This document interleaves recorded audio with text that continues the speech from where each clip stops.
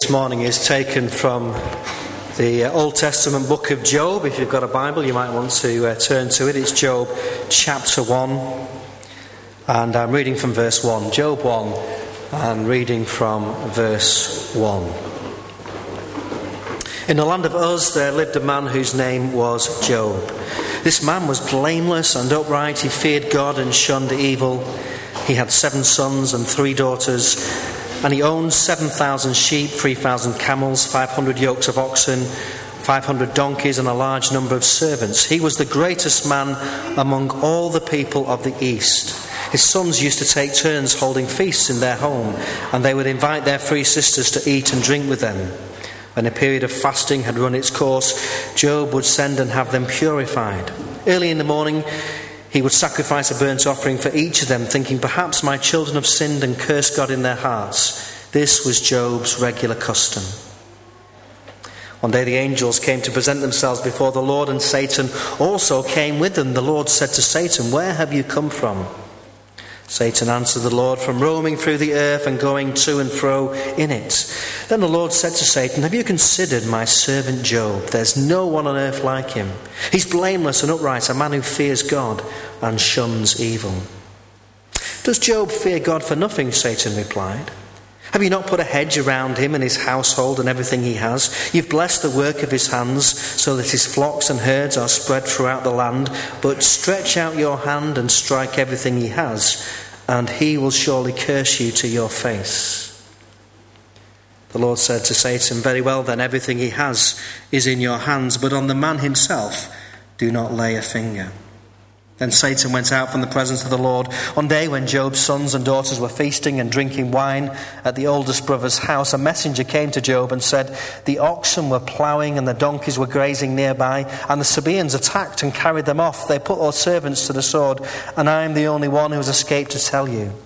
While he was still speaking, another messenger came and said, "The fire of God fell from the sky and burnt up the sheep and the servants, and I am the only one who has escaped to tell you." While he was still speaking, another messenger came and said, "The Chaldeans formed 3 raiding parties and swept down on your camels and carried them off. They put the servants to the sword, and I am the only one who has escaped to tell you." While he was still speaking, yet another messenger came and said, "Your sons and daughters were feasting and drinking wine at the older brother's house, when suddenly a mighty wind swept in from the desert and struck the 4 corners of the house. It collapsed on them, and they are dead. And I am the only one who has escaped to tell you." At this, Job got up, tore his robe and shaved his head.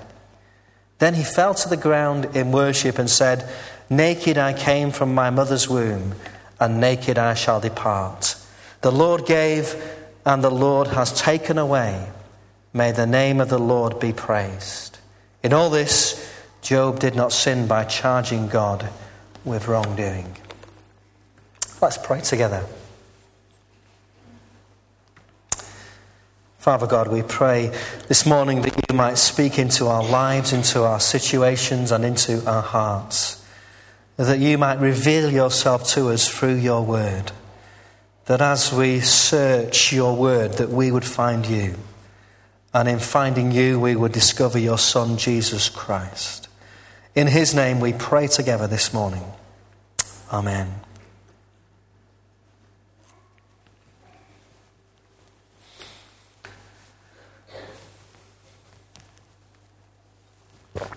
I don't know if you like the book of Job or are familiar with it. I've mentioned it before, and I'll probably mention it again, that it is my favourite book in the Old Testament. And I really like it, and I've spent many hours within its pages. And this morning, I really want to explore just those last few verses of chapter 1. And I want to do that, but there is a soundtrack to the sermon this morning you might or might not be pleased to know, because I've had this song kind of... You know when you get a song and it's just there in the back of your mind, and this song has been in my mind now for a couple of weeks. "Blessed Be Your Name" by Matt Redmond and Beth Redmond. We're going to sing it later on. Many of you will be familiar with it, but this is kind of the soundtrack to the sermon, because this song is taken Some of the words from this songs are taken from this first chapter of Job, particularly that idea of the Lord giving and the Lord taking away, and yet still being able to praise the name of the Lord. And that's what I really want to explore with you this morning. Can we still praise the name of the Lord when God takes away as well as when he gives? And this is Job, in case you wondered what he looked like. And the first thing that I wanted to say to you is that worship of God is always a choice. Whether or not we worship God is always a choice. A mother goes upstairs, bangs on the son's door and says, "It's 10 o'clock. It's time to get up. You're going to be late for church." The son replies, "I'm not going, Mum." The mum walks into the room and says, "Why not? Give me 2 good reasons why you're not going to church this morning." The son says, well, first of all, I don't like the people, and secondly, the people don't like me. His mum says, "You will get up and you will go to church." The son says, "Well, give me 2 good reasons why I should." The mum says, "Well, first of all, you're 44, and secondly, you're the minister of the church." Worship is always a choice. Worship is always a choice.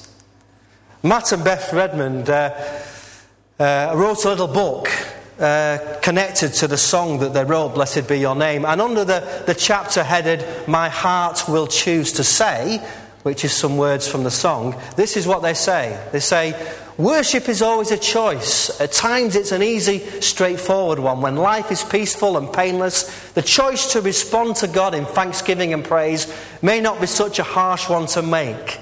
But at other times in our lives, worship becomes a much gutsier decision. Caught up amidst a whirlwind of pain and confusion, the decision to cry out, 'Yet I will praise you,' is a costly act of devotion." I like that idea that worship of God is a gutsy decision, that it takes guts to worship God, that it isn't something that will always come naturally to you. If I, as your minister, dare to confess that there are perhaps mornings when I don't feel like coming to church, you'd be shocked and say, "Surely that can't possibly be the case. You're our minister. You live and breathe church." But the reality is that there are times when to worship God is a gutsy decision that we choose, despite what's going on in our lives, the circumstances, that we choose to say with Job, "Blessed be the name of the Lord." Because that's the astonishing choice that Job makes. The Lord gave and the Lord has taken away. May the name of the Lord be praised. Gutsy words, especially considering what we've just read from the first chapter of Job. Gutsy words. The Lord gave and the Lord has taken away. So worship is always a choice. Worship is always a choice. And if you think about the things that sometimes prevent us from worshipping, it's very often when things go wrong in our lives. It's very often when things go wrong in our lives. And part of the reason why maybe we choose to stay away from church or not to worship God is, I think, because we haven't really thought out our theology correctly. We haven't really thought out why we come to church and why we praise God. The truth is, when things go wrong, most of us are shocked. We expect life to go well. I was reading in a book that James Jones wrote about suffering, and he says this: most of us go through life constantly surprised when something hard or painful happens to us. We seem to expect that life should be smooth. That's certainly the view in the majority of people who live in the first world, as opposed to the third world. There have been such advances in medical science that somehow we feel cheated if the doctors can't find a cure for our diseases. Many people have good access to excellent health care and consequently live much longer. But this has encouraged an attitude in these privileged circles that pain and suffering are an unnatural intrusion into life. And that's how we view pain and suffering, isn't it? as an unnatural intrusion into our lives, because most of the time our lives are pretty good and pain-free. And so in the book of Job, we are brought face to face with somebody who is challenged. Can he still worship God despite the fact that his whole life has fallen apart? Will he still choose to worship God? At the beginning of Job, we have this wonderful picture where Job's life and his relationship with God are in perfect harmony. Job is the greatest man in all the East, and God himself says, "Have you considered my servant Job? There's no one on earth like him." So the relationship is in perfect harmony. But now everything has been taken away from Job. Job's life is no longer great. And the question is, what will he choose to do? Worship always involves a choice. Worship is also about our response to God. It's about how you and I choose to respond to God. It's interesting, isn't it, this morning that it was lovely when one of the children, when we said which of these faces belong in church, straight away it was happy. And it was lovely, because what that says is that child's experience of church is a happy one, and he assaults happiness with church, and that's wonderful and brilliant, and we should be pleased about that. And we're pleased to have children, and especially children who are happy to be here. And we know as children grow older, they might not always be quite so happy to be here, but let's rejoice in the happiness of a child to be in a place where they want to worship God and bounce around and just be joyful and noisy. And it's great, isn't it? To hear the noise of children bouncing around, being glad to be here. Never ever, moan about the noise of children, because I've been in many churches where there aren't any children and it's very quiet. And the people are actually moaning about the fact that there's no children. So let's rejoice in that. But our worship is our response. It's how we respond to God. And in the book of Job, what we find out is about how Job responds to God in desperate circumstances.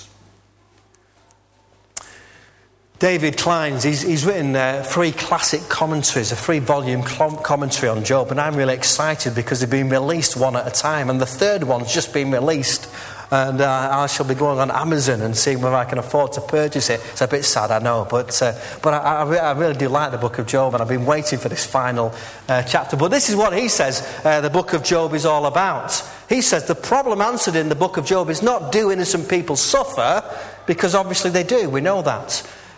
Nor is it the question of why innocent people suffer. We'd love to know the answers to the question of that, but he suggests the book of Job isn't answering that question. He says, but here what is posed is the existential question: what should innocents do when inexplicable suffering comes upon them? In other words, how should we respond when life takes a turn for the worse? How should we respond when the rain falls and the storm clouds gather? How do we respond is the question that Klein suggests is being delved into in the book of Job. And in the sense, we don't always see it when we read it. There is this tension. How is Job going to respond to God?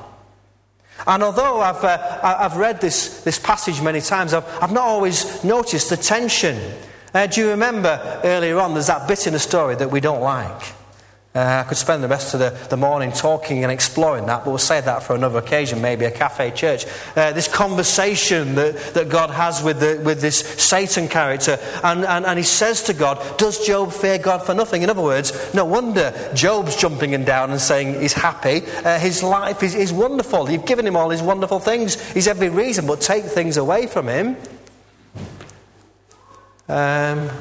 Stretch out your hand and strike everything he has, and he'll surely curse you to your face. So in a sense, the prologue in Job that Job isn't aware of is set up so that we have this tension. How is Job going to respond to all that happens to him? Is he still going to be able to worship God? God puts immense faith in his servant Job. He's already said that Job is innocent, so there's no question about the innocent person suffering, because Job is innocent, and God says it twice in case we didn't get it. The question really is about how he's going to respond, and God puts faith in his servant Job that he will respond in the correct way. And there is this tension, isn't there? How is Job going to respond? And what I noticed, which I hadn't noticed before, is in verse 20, when it says, at this is Job's response, this is what we've been waiting for. At this, Job got up and tore his robe. This is what people did when they were mourning in the ancient times. They would tear their robes as a kind of physical act of what was happening in them. But after tearing his robe, it said he shaved his head. Now, I've never really thought about this before, but I'm presuming, I'm reading something into the text, it's not there, but I'm assuming he didn't have a pair of scissors in his pocket at the time, or a pair of clippers. That this was a kind of drawn-out response. He tears his clothes. He presumably has to go inside and use whatever they use to then shave his head. So this reaction is a reaction that's taken a lot longer than we actually read in the Scripture. We wanted to jump straight through into what Job is going to say, but actually the first response is an action. He tears his clothes in dismay and maybe anger or sadness, and then he goes and shaves his head, which again was a sign of what they did. We read often in the Old Testament about people shaving their heads and putting sackcloths on and sprinkling themselves with ashes as a sign of a period of mourning. And Job does this, and then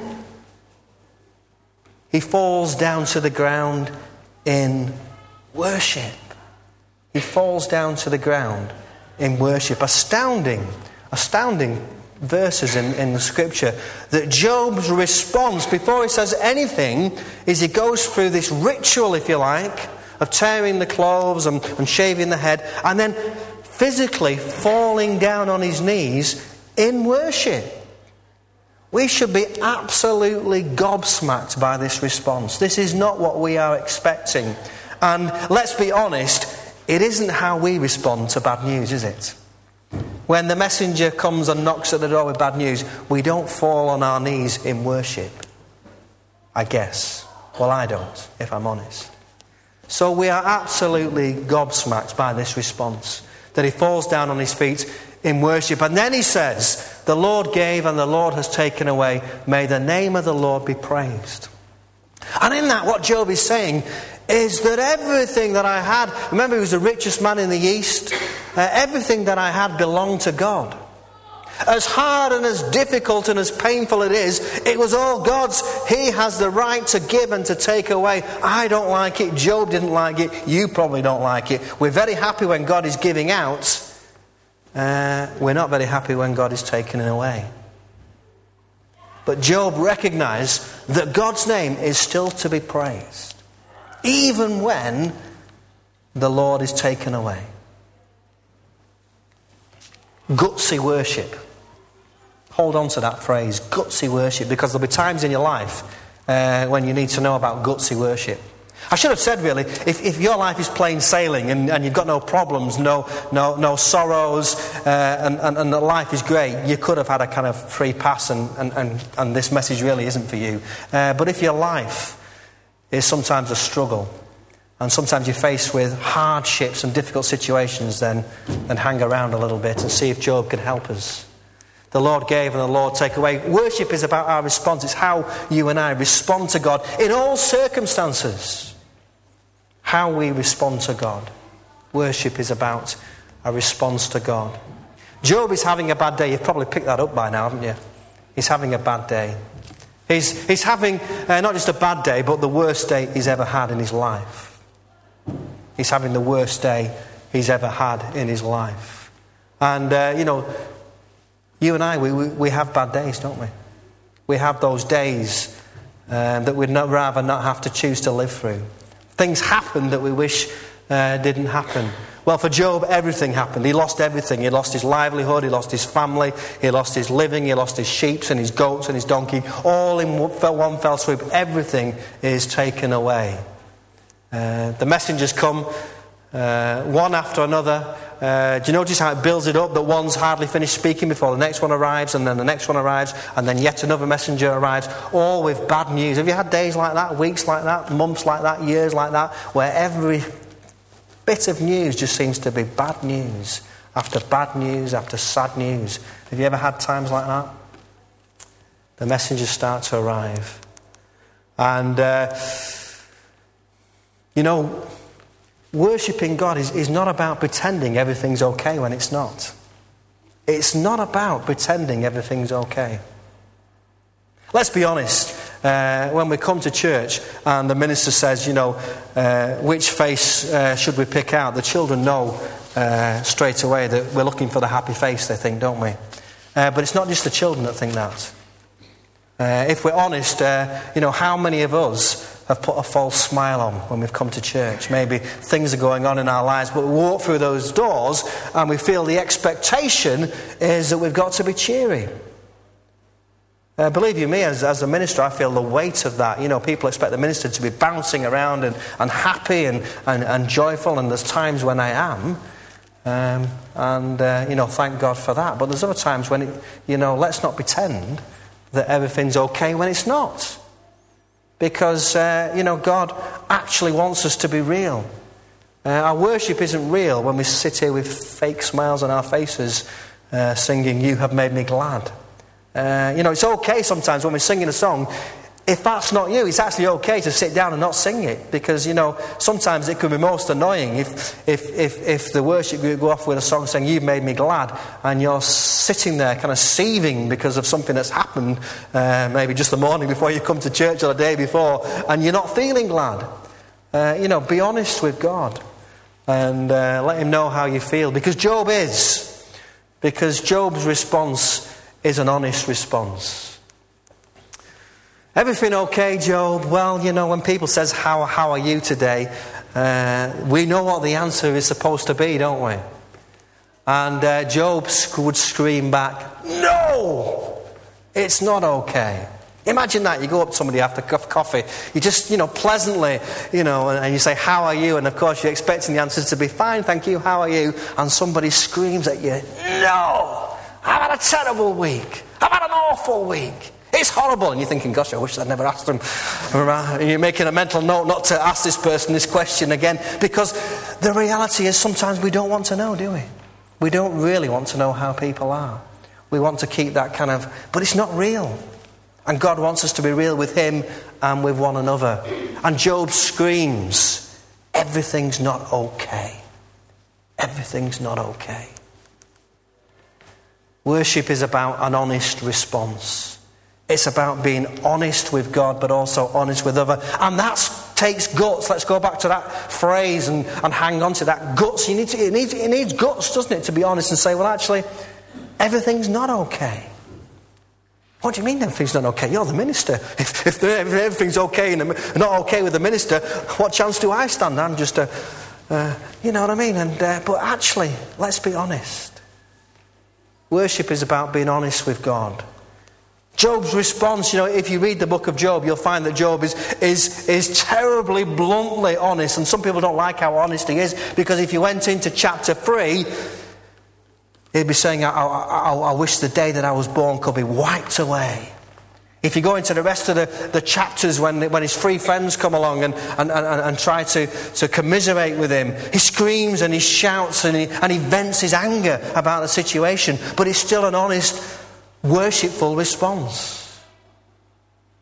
It's interesting that Job is placed in that group of wisdom literature. It comes just before the Psalms. And if you read the Psalms are full of heartfelt pleas. We read one right at the beginning of the service. Many of the Psalms, start out with this heartfelt plea of the sorrows and agonies that are going on in their lives. And yet, the psalmist says, "And yet I will still praise God." And that's what Job says. Worship is about an honest response. We can be honest with God. It's safe. I shout and I get upset with people that I feel safe to do so. People that I know will still love me and care for me and not think any worse of me if I do that. We don't do that with people we don't feel safe with people that are going to reject us and back away and walk away. And God is a safe person to go to. God can take it. And that relationship that Job has with God is expressed, yes, in these wonderful verses, but later on through anger, through questions, through pain and through suffering. Worship is about an honest response. The Lord gave and the Lord has taken away. May the name of the Lord be praised. It's a gutsy thing to have to say. A gutsy thing. So, worshipping God is not about pretending something, but it's also not about how we are feeling. It's not just about how we're feeling. If we only worship God when we feel like it, there are times when it won't happen. That's obvious, isn't it? Imagine in my relationship, with my wife. Imagine if I was only going to love her when things were when it was like, let's say I'm only going to love her when the sun's shining in Rosendale. I don't think she'd be very happy, would she? She wouldn't be very happy because it seems to rain a lot. So we've got to be careful. It's not that because we've said it's okay to express our feelings, but if worship is based on how we're feeling, that we're only going to worship God when everything's okay, then there will be times when we're not able to worship God. There will be times when we're not able to worship God. When Job's friend says, "How are you today?" and Job says, "Terrible, awful," his friend might think, well, you're not going to go to be worshipping God today because you're not feeling very good. And the truth and the reality is, when people stay away from church, when people stop worshipping God, very often in my experience in 3 different churches, it tends to be when things go wrong in their lives. It might be some sickness, it might be some problem, it might be the breakdown of a relationship, but they stop worshipping God because of the circumstances that are happening in their lives.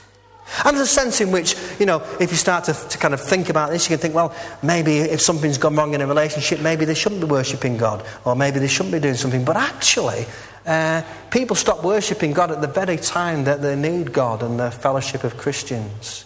The very time that you need it very often is the time when people stay away. These faces that we show the children, we can come to God and we can come to church with any of those faces. And God will accept us. Other people might give us a bit of a wide berth, but so be it. But God can cope with our happiness, we know that. He can also cope with our sadness. He can also cope with our anger and our frustration, because God is much bigger than us. So worshipping God shouldn't be about how we're feeling. Matt and Beth Redman in the song, talk about when the sun is shining and the world is all as it should be. Blessed be the name of the Lord. And that's easy, isn't it? That's easy. That's the easy part. But they also talk about worshipping God in the wilderness, in the desert place, on the road marked with suffering. Still I will choose to say, blessed be the name of the Lord.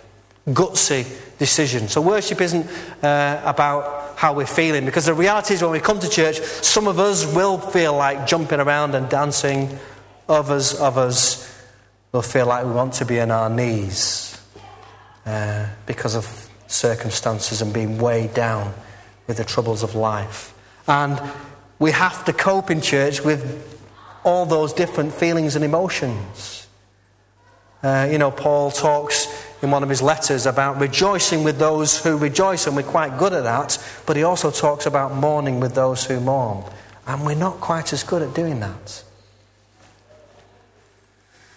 So, worship based on how we feel will always be fickle.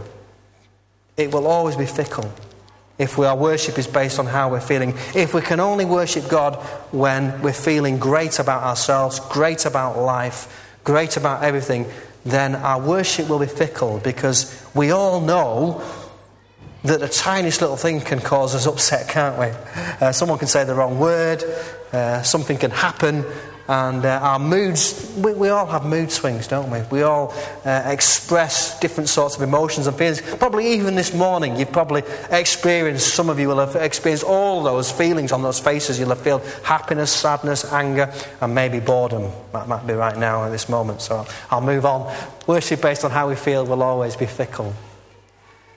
But sometimes we use this phrase, don't we? Going through the motions. He's just going through the motions, and we use it in a negative way, don't we? We say, just going through the motions. But actually what I want to say to you this morning is sometimes going through the motions can be a good thing. Having a daily and weekly ritual way of doing things that brings you into the presence of God, going through that daily motion of devotion to God can actually be a good thing. Because if you determine that that's what you're going to do, and you say to yourself, it's like a routine that you're going to put yourself in, that this is what I'm going to do. I'm going to open up God's Word, I'm going to say a prayer, and I'm going to do that every single day of life, whether it's raining, whether it's sunny, whether things are going well or whether things are going badly. Going through that motion is a good thing. Going through the motion of coming to church when you don't feel like it is actually a good thing. Because hopefully there might be something in the service that touches you, or somebody that gets alongside you and is able to pray with you and encourage you. Going through the motion of worship is actually a good thing. And I think that's what Job is doing. His natural response, that things where he tears his clothes and shaves his head and falls, he's almost naturally, because we read it, that was his daily custom. That was his daily custom to offer sacrifices to God. It's what he did every single day. And so when he has this terrible day, he goes through that ritual, through that motion of still offering himself to God. Going through the motions can actually be a good thing, because it can be the thing that keeps us going. The thing that sustains our relationship with God in those difficult days that we all face. The Lord gave and the Lord has taken away. May the name of the Lord be praised. May the name of the Lord be praised. How do we respond? How do you and I respond? We've seen this wonderful example, but let's remember, God himself talks about Job as being perfect. There is a clue in that. There is a clue. Here is a model of a perfect, innocent person that suffers. Sounds vaguely familiar, doesn't it? Perfect, innocent person that suffers. Think about it. How do we respond? Because when we meet around the Lord's table, we are responding to God. We are responding to a God that goes through the pain and the suffering to reach you and I. It cost God an awful lot. There was an awful lot of pain and an awful lot of suffering in the cross that Jesus went to. But Jesus was willing to do that. He chose, we sang, didn't we? That song, You Chose the Cross. God makes a choice for us in the cross. How do we respond? Will we choose to worship God? Will we make that choice to worship God? Will we make that choice to worship God even when we're on the road marked with suffering? Will we choose to worship God even when there's pain in the offering? Have you ever had that experience of worshipping God and it being a painful experience because it's not really what you feel like doing? But because God is who he is, he's still deserving of our worship. It doesn't change. God doesn't change. He doesn't become less worthy of worship because life is rubbish or life is a mess. God is still to be worshipped, even when there's pain in the offering. Paul in Romans chapter 12 says this, Therefore I urge you, brothers, in view of God's mercy, to offer your bodies as living sacrifices, holy and pleasing to God. This is your spiritual act of worship. This is your spiritual act of worship. Offering ourselves to God. Paul actually uses the word sacrifice. And of course a sacrifice meant somebody had to die. In the Old Testament, they sacrificed animals. Jesus comes to replace that sacrificial system, and he offers his life on the cross.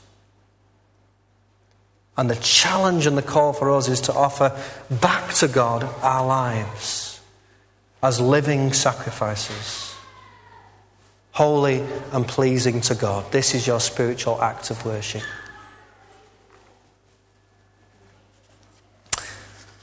In a moment we're going to have a chance to respond as we meet together around the Lord's table. But I just wanted to play you that song.